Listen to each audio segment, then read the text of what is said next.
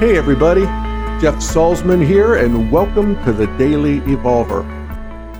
My intention for this podcast was to take some of my favorite questions and comments I get from listeners and respond to them.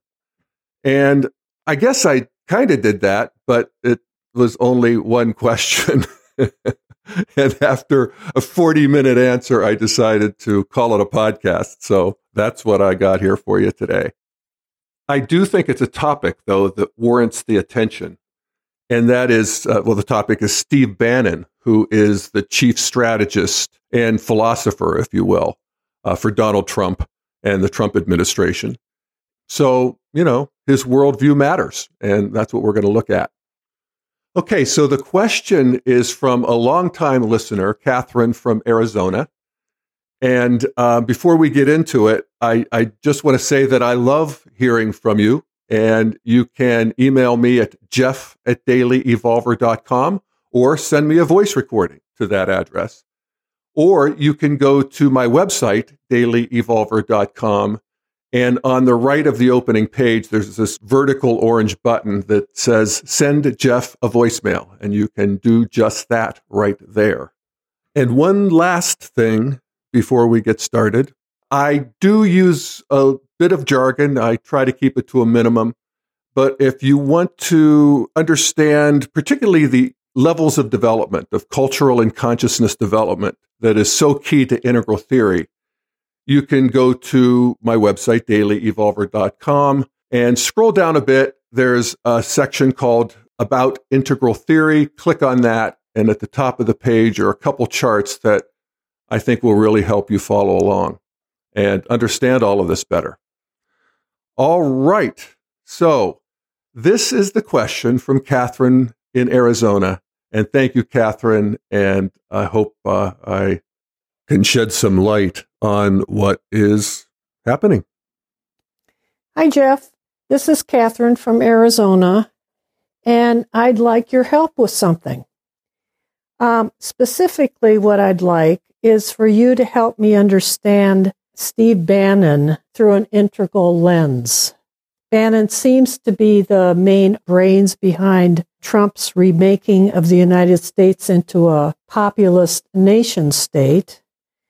And his membership on the National Security Council seems to position him well to redefine America's engagement in the world.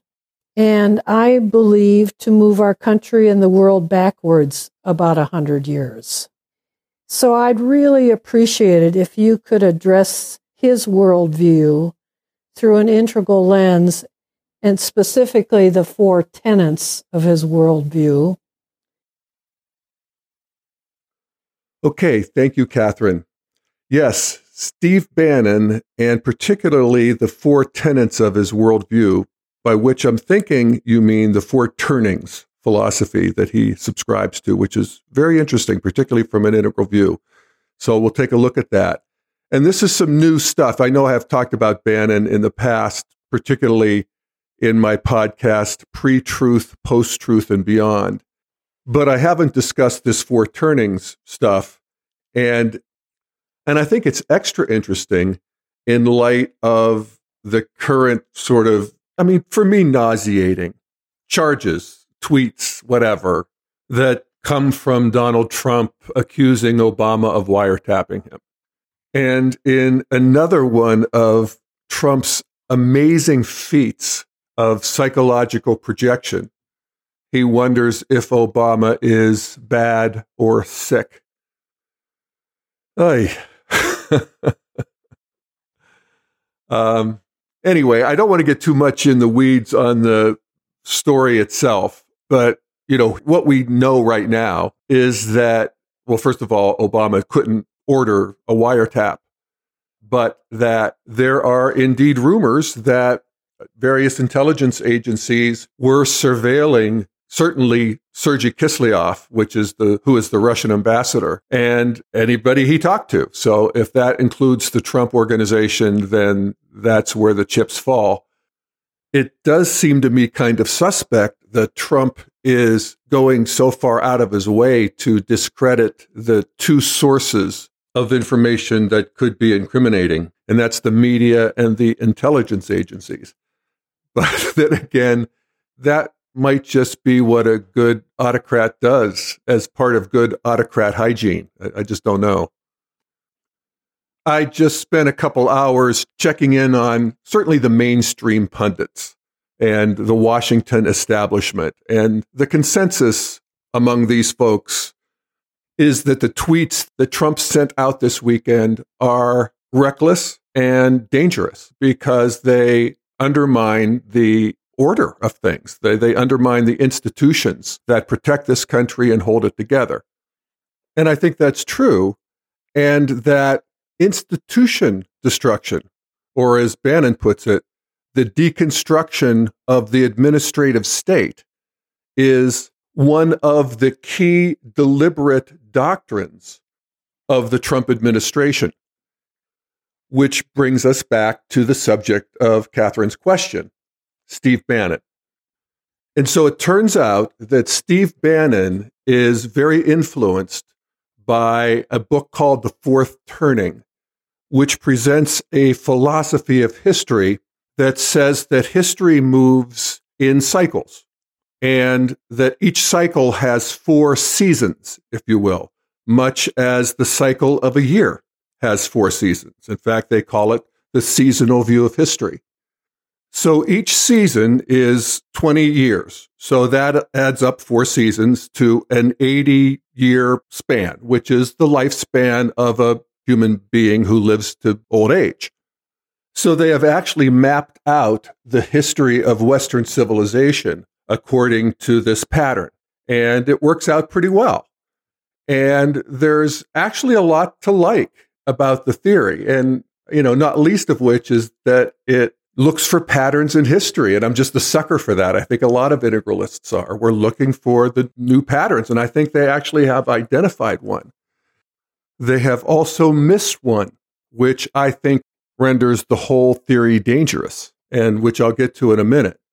But in the meantime, what actually works and how they overlay it on contemporary American society is interesting. Okay, so let's look at the 4 turnings, the 4 seasons of our generational cycle, which, remember, we move through collectively. The whole society moves through these together. And the beginning of our generational cycle, they situate at the end of World War II. World War II was the 4th turning of the previous cycle, and 4th turnings are ugly places to be. So we'll get to that in a minute. But anyway, we start the 1st turning of our generational cycle, the end of World War II, and this is just typified by the high that comes after a crisis era. So there's a new attitude. Things are on the upswing economically. People are feeling unified. In a funny coincidence, I received a message from one of my listeners last week that was very well argued, and he was challenging something that I'd put on a previous podcast where I was quoting Barack Obama in one of his final speeches, where Obama was arguing for the progress of history, as he does. And Obama offered this thought experiment. If you were to be reborn as a random American, would you choose to live now or sometime in the past? And the obvious answer, for many reasons, to me and most people, when you really think about it, is now, or the very recent past, say before November 8th. But at any rate, what my listener, Frank, says, he writes, to answer the original question, I would choose to be born in the early 40s. This way, I would be too young to go get myself killed in World War II. When I did grow up, I would be living in a world of great prosperity, whether I had a high school diploma or an advanced college degree. By the time the Vietnam War came around, I would be too old to get drafted. All right. So, I can come up with a number of arguments against this point of view, both economic and civil rights and cultural. And I made some and wrote back to him, and I didn't change his mind. But I get it. I mean, I get that idea that things are on the upswing. We're kicking into high gear. Everybody's in it together. And reading about this first turning of a new generational cycle and the upbeat, unified emotional tone of that, I think I have a better understanding of the piece of the truth my listener was getting at. Okay, so now the second turning of this generational cycle, the second season in the 4-season year of an 80-year cycle, is what they call the awakening turning. And this is characterized by a spiritual awakening, an awakening to higher principles. And this came online right on schedule, according to them, in the mid-60s with the consciousness revolution of the 60s. And of course, this is my generation, the generation of the baby boomers, and Steve Bannon's generation as well, although he is no friend to the baby boomers, whom he has described as the most spoiled, most self-centered, most narcissistic generation the country's ever produced. And he blames the values of the baby boomers and the fact that we turned our backs on the values of our parents for the coming problems of the third and fourth turning. So let's look at the third turning. The third turning they refer to as the unraveling. And in this generational cycle, this started taking place in the 90s.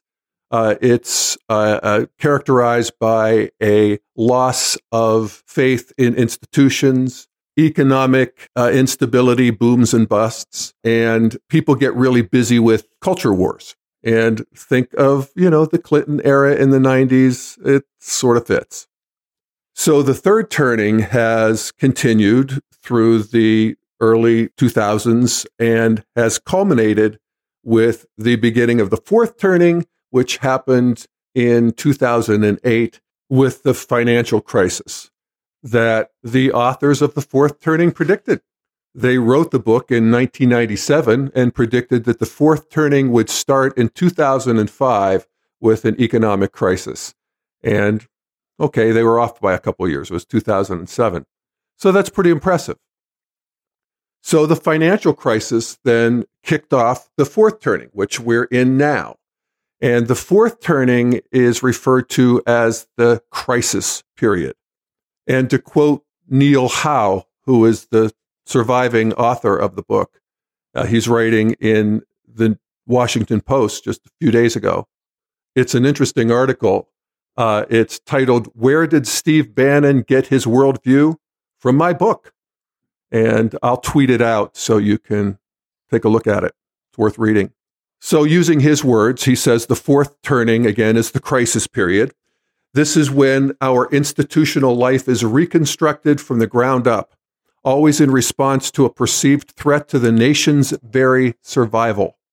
He goes on to write, despite a new tilt towards isolationism, the United States could find itself at war.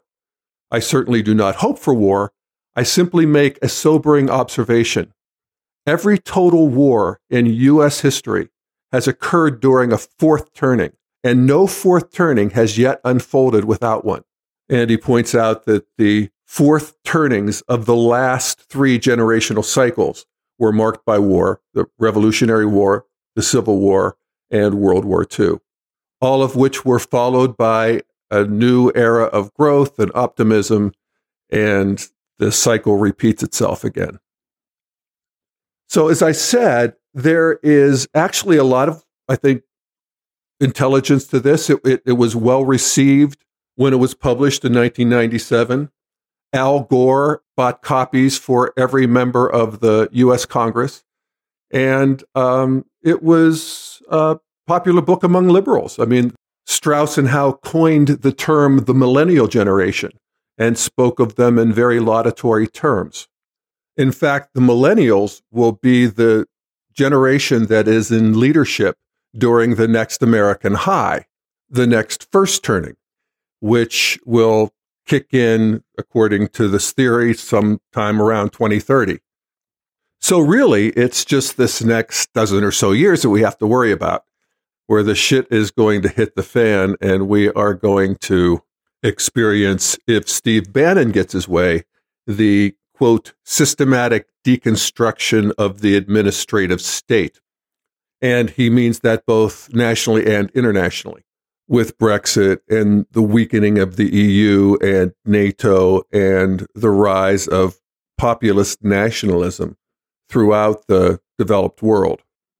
So, it's all a little spookily right on schedule for a book that was written in 1997. And as I said, I do think it has a lot to offer.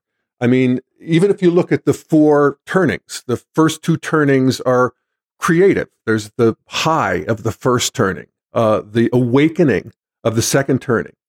And then the third and fourth turning, the unraveling and the crisis turnings, are contractive and negative. And that's a sort of a basic polar oscillation that we see is just part of the basic makeup of the cosmos. As Whitman said, out of the darkness, opposite equals advance. I'm also, basically a sucker for, they have it's not a spiritual quality, but they seek to embed this theory in deep history. And so they go back to the ancient conception of time as being circular, this idea of seasonal time. And they reprise a word that was used for thousands of years in ancient cultures like the Etruscan and the Roman culture, the concept of the saeculum, which is the human lifetime, the good, long, well-lived lifetime of 80 years. And that a full life would mean that you live through all 4 of those. And that resonance is part of the substrate of the system itself. And I like that. It shows a desire to bring something that you don't run into that often in modern materialistic social science. And that is an idea of big karmic patterns that repeat themselves and integrate the interiors and the exteriors. Or to use Ken Wilber's integral Aqua maps, it begins to integrate or wants to integrate the left-hand interior quadrants of reality with the right-hand exterior quadrants of reality. So, there's nothing unintegral about this theory that posits that humanity arises in 80-year saecula that are divided into 4 seasons that represent a cycle of creation and destruction. In fact, I think that can add to the granularity of our understanding of reality. And us integralists just love that. But here's what we don't love, or at least I don't love, about this theory, and what I think is its fatal flaw, and what is ultimately, I think, quite dangerous in the hands of somebody like Steve Bannon, who is making very world consequential decisions based on this theory. And that is, like a lot of these sociological theories you see these days, even including the Jonathan Haidt stuff in Righteous Mind, there's no developmental aspect to it.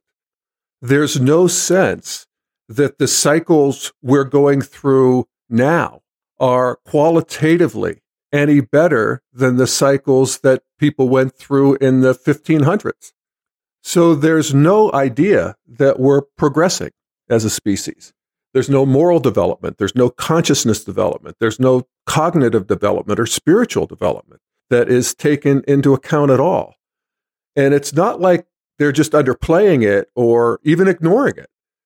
In fact, they spend quite a lot of time in this book making the case that linear time is an illusion and that the only aspect of time that we need to take into account is its circular nature.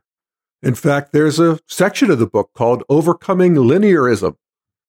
And of course, they have a point. I mean, the idea that time is only linear and that we are on some great march to a triumphal end is the stuff of the romantic nationalism that brought us to the horrors of the first half of the 20th century.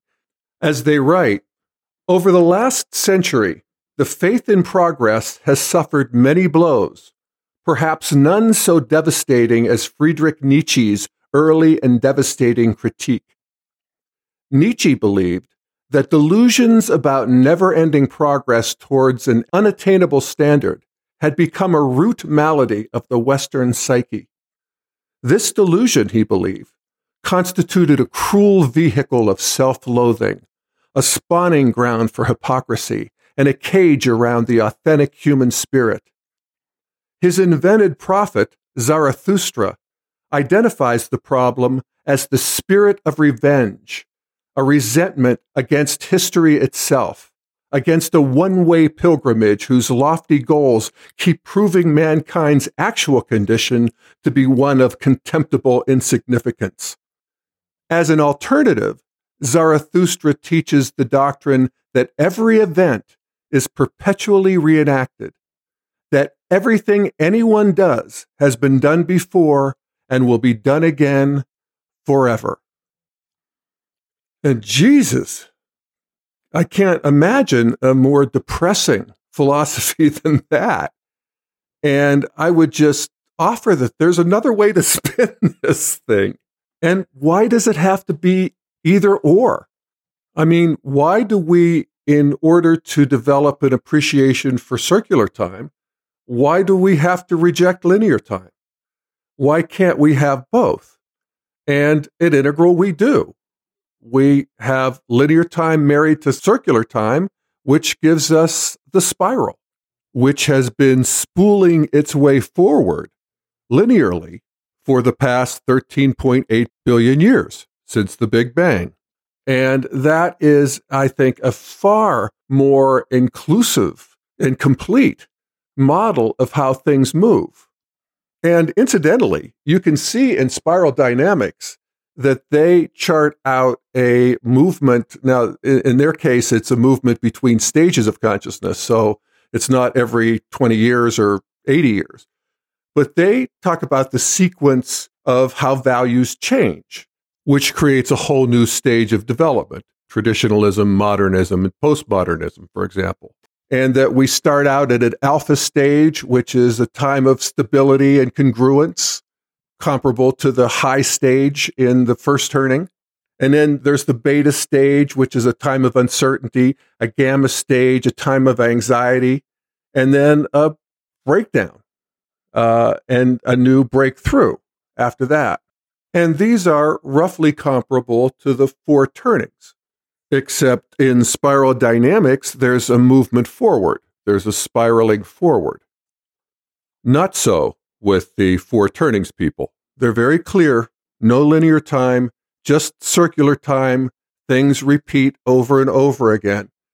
And so if you're running a country, then of course you consider that war is you might consider, as Steve Bannon apparently does, that war is inevitable. War with the Muslims is inevitable. That war in the South China Sea is inevitable. Because we've always done war. And why would we stop? Well, the reason we would stop is the same reason that, we stopped cannibalism, even though it had existed for millennia, or human sacrifice, or animal sacrifice for that matter, which had existed for millennia, or slavery, which still exists, but now it's a crime everywhere that it exists. It used to be state policy everywhere. And those days are over. We have moved forward through linear time. We have progressed, and that progress continues. And now what we're realizing that we want to be rid of is violence in general. And that is a marker of a fully modern worldview, that violence is not the way to move your life or the life of your people forward. In fact, it causes more trouble than it solves. Conquering and subjugating and enslaving isn't all what it's cracked up to be. Turns out it's a lot of work. People don't like it. They resist it. And now in the modern world, there are just so many better ways to move the ball forward. So people who have a modern or postmodern or integral stage of consciousness development, center of gravity, they get this. And people who resonate more with traditionalism and the previous stage of warrior red culture, they really don't get this. Which brings us back to the problem of being governed by two men at the center of power, Donald Trump and Steve Bannon, who have centers of gravity in important lines at pre-modern stages. We'll start with Trump. Trump is in many ways red in terms of moral development, in terms of some self-sense. I mean, he's civilized enough to be able to work in an orange and green container, but where he lives is at red. He's the bomb the hell out of them and take their oil guy. To the victor goes the spoils. This is classic red. It's how he's always lived his life. It's paid off for him. And it didn't matter too much to the rest of us until about a month ago when he got a hold of an army. But I do note with some reassurance that whenever it was, a week and a half or so ago, James Mattis, the new Secretary of Defense, went over to Europe and Iraq to reassure them that we're not here to take anybody's oil and we value NATO. And it was interesting, just the casual insubordination of that. And also the fact that you never heard a peep from Donald Trump after his Secretary of Defense went over and basically stated a doctrine that was the polar opposite of his own. So it looks like Donald Trump may be contained outside of his sort of Twitter character by an orange container that he himself has set up. And that would be, I think, roughly equivalent to how he ran his business. He was sort of the crazy guy at the center, but he allowed people to run a, clearly semi-organized ship.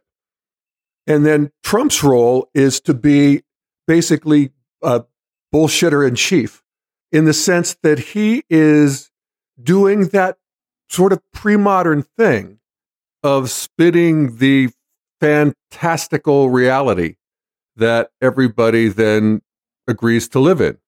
In the case of the Trump organization, we're the biggest and the best, the most refined, the best of the best, king of the hill, top of the heap.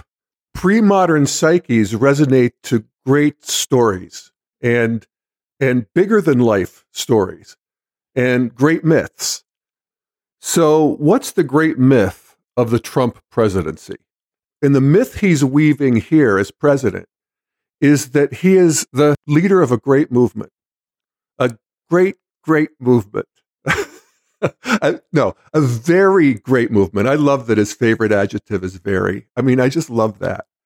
Anyway, a very great movement of people who are the backbone of this country and who have built this country into a place of safety and abundance and freedom, and which is under threat from people who are trying to corrupt it, take it over, whatever.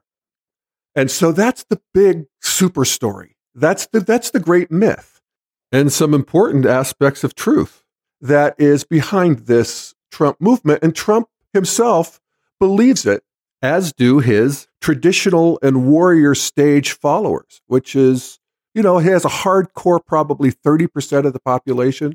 And they're going to resonate far more with the story of our leader being spied on in his tower. And it's kind of like that segment that Bill Maher does. I don't know it for a fact, but I just know it's true. And that's what we're talking about here. So I think we're seeing the Trump presidency come into form here. We're going to have him storming around the palace and the tower. And I mean this literally, people, the palace in Florida and the tower in New York. I mean, it's just perfect. And he'll be spinning, and by that I mean tweeting, this great tale of this great movement against this great enemy. And he's going to farm out the details to the adults in the room. Unfortunately, one of the adults in the room is Steve Bannon. And I talked a good bit about Steve Bannon in my pre-truth, post-truth, and beyond podcast. And as I pointed out, there's a lot that liberals can like about his anti-globalist agenda. It's like a joke that Trump makes behind the scenes about Bannon, is that he doesn't know whether he's alt-left or alt-right.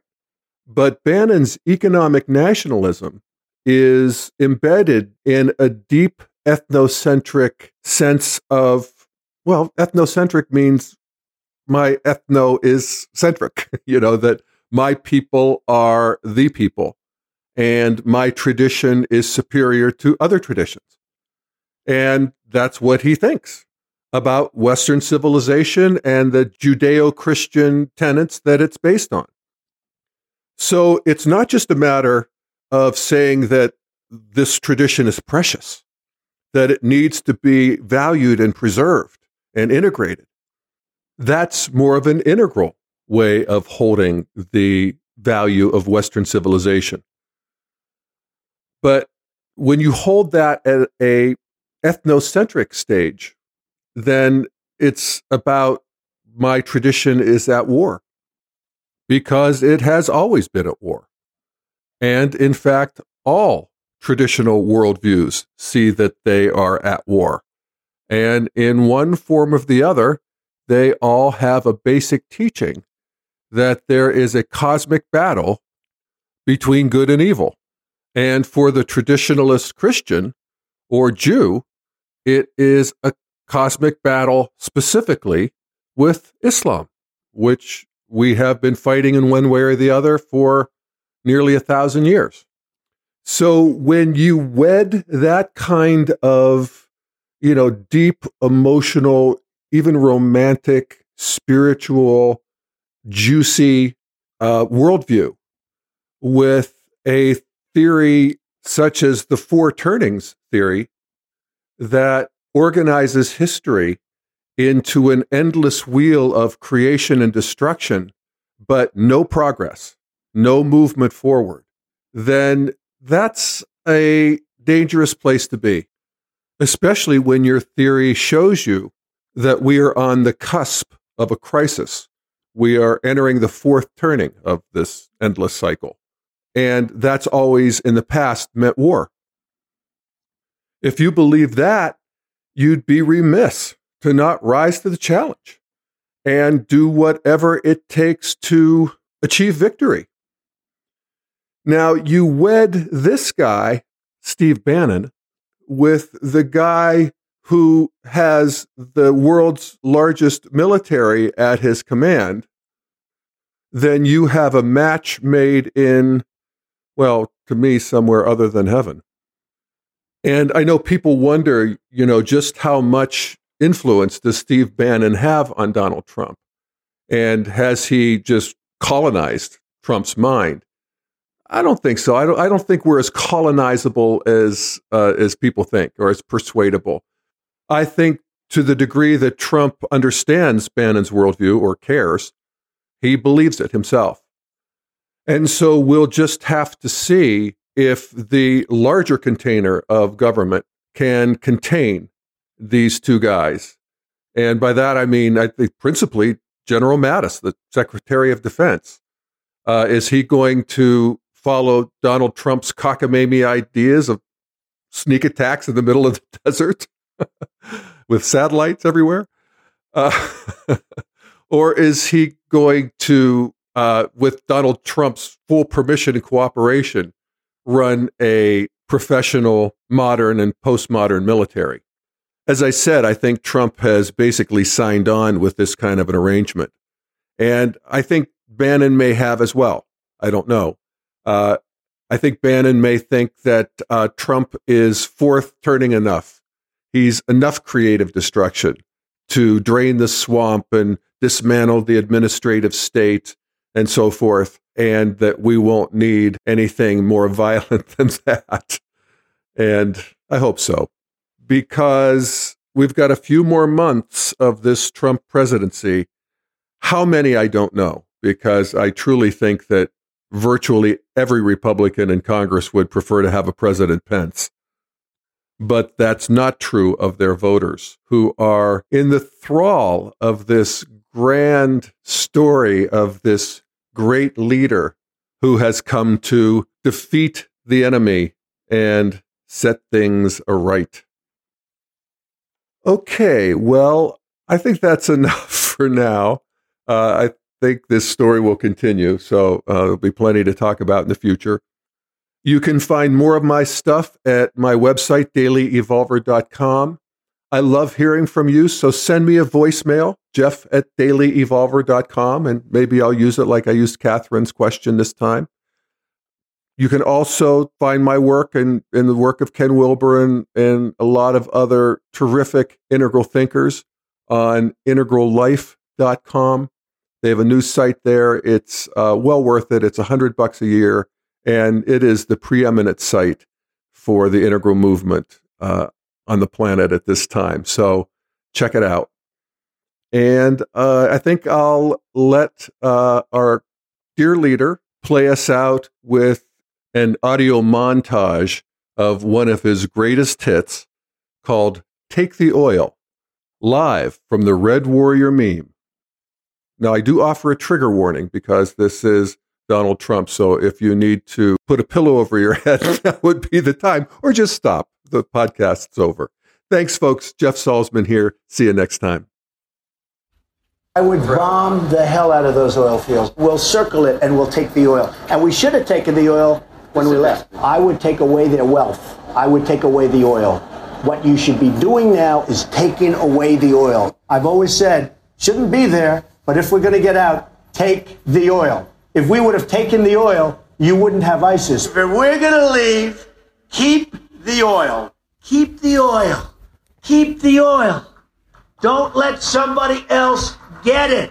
Remember, I've been saying for 2 years, attack the oil. Everybody said, oh, Trump with the oil, Trump. But I said more than attack it. I said attack it, take it, and keep it. So we should have kept the oil. But, okay. Maybe you'll have another chance.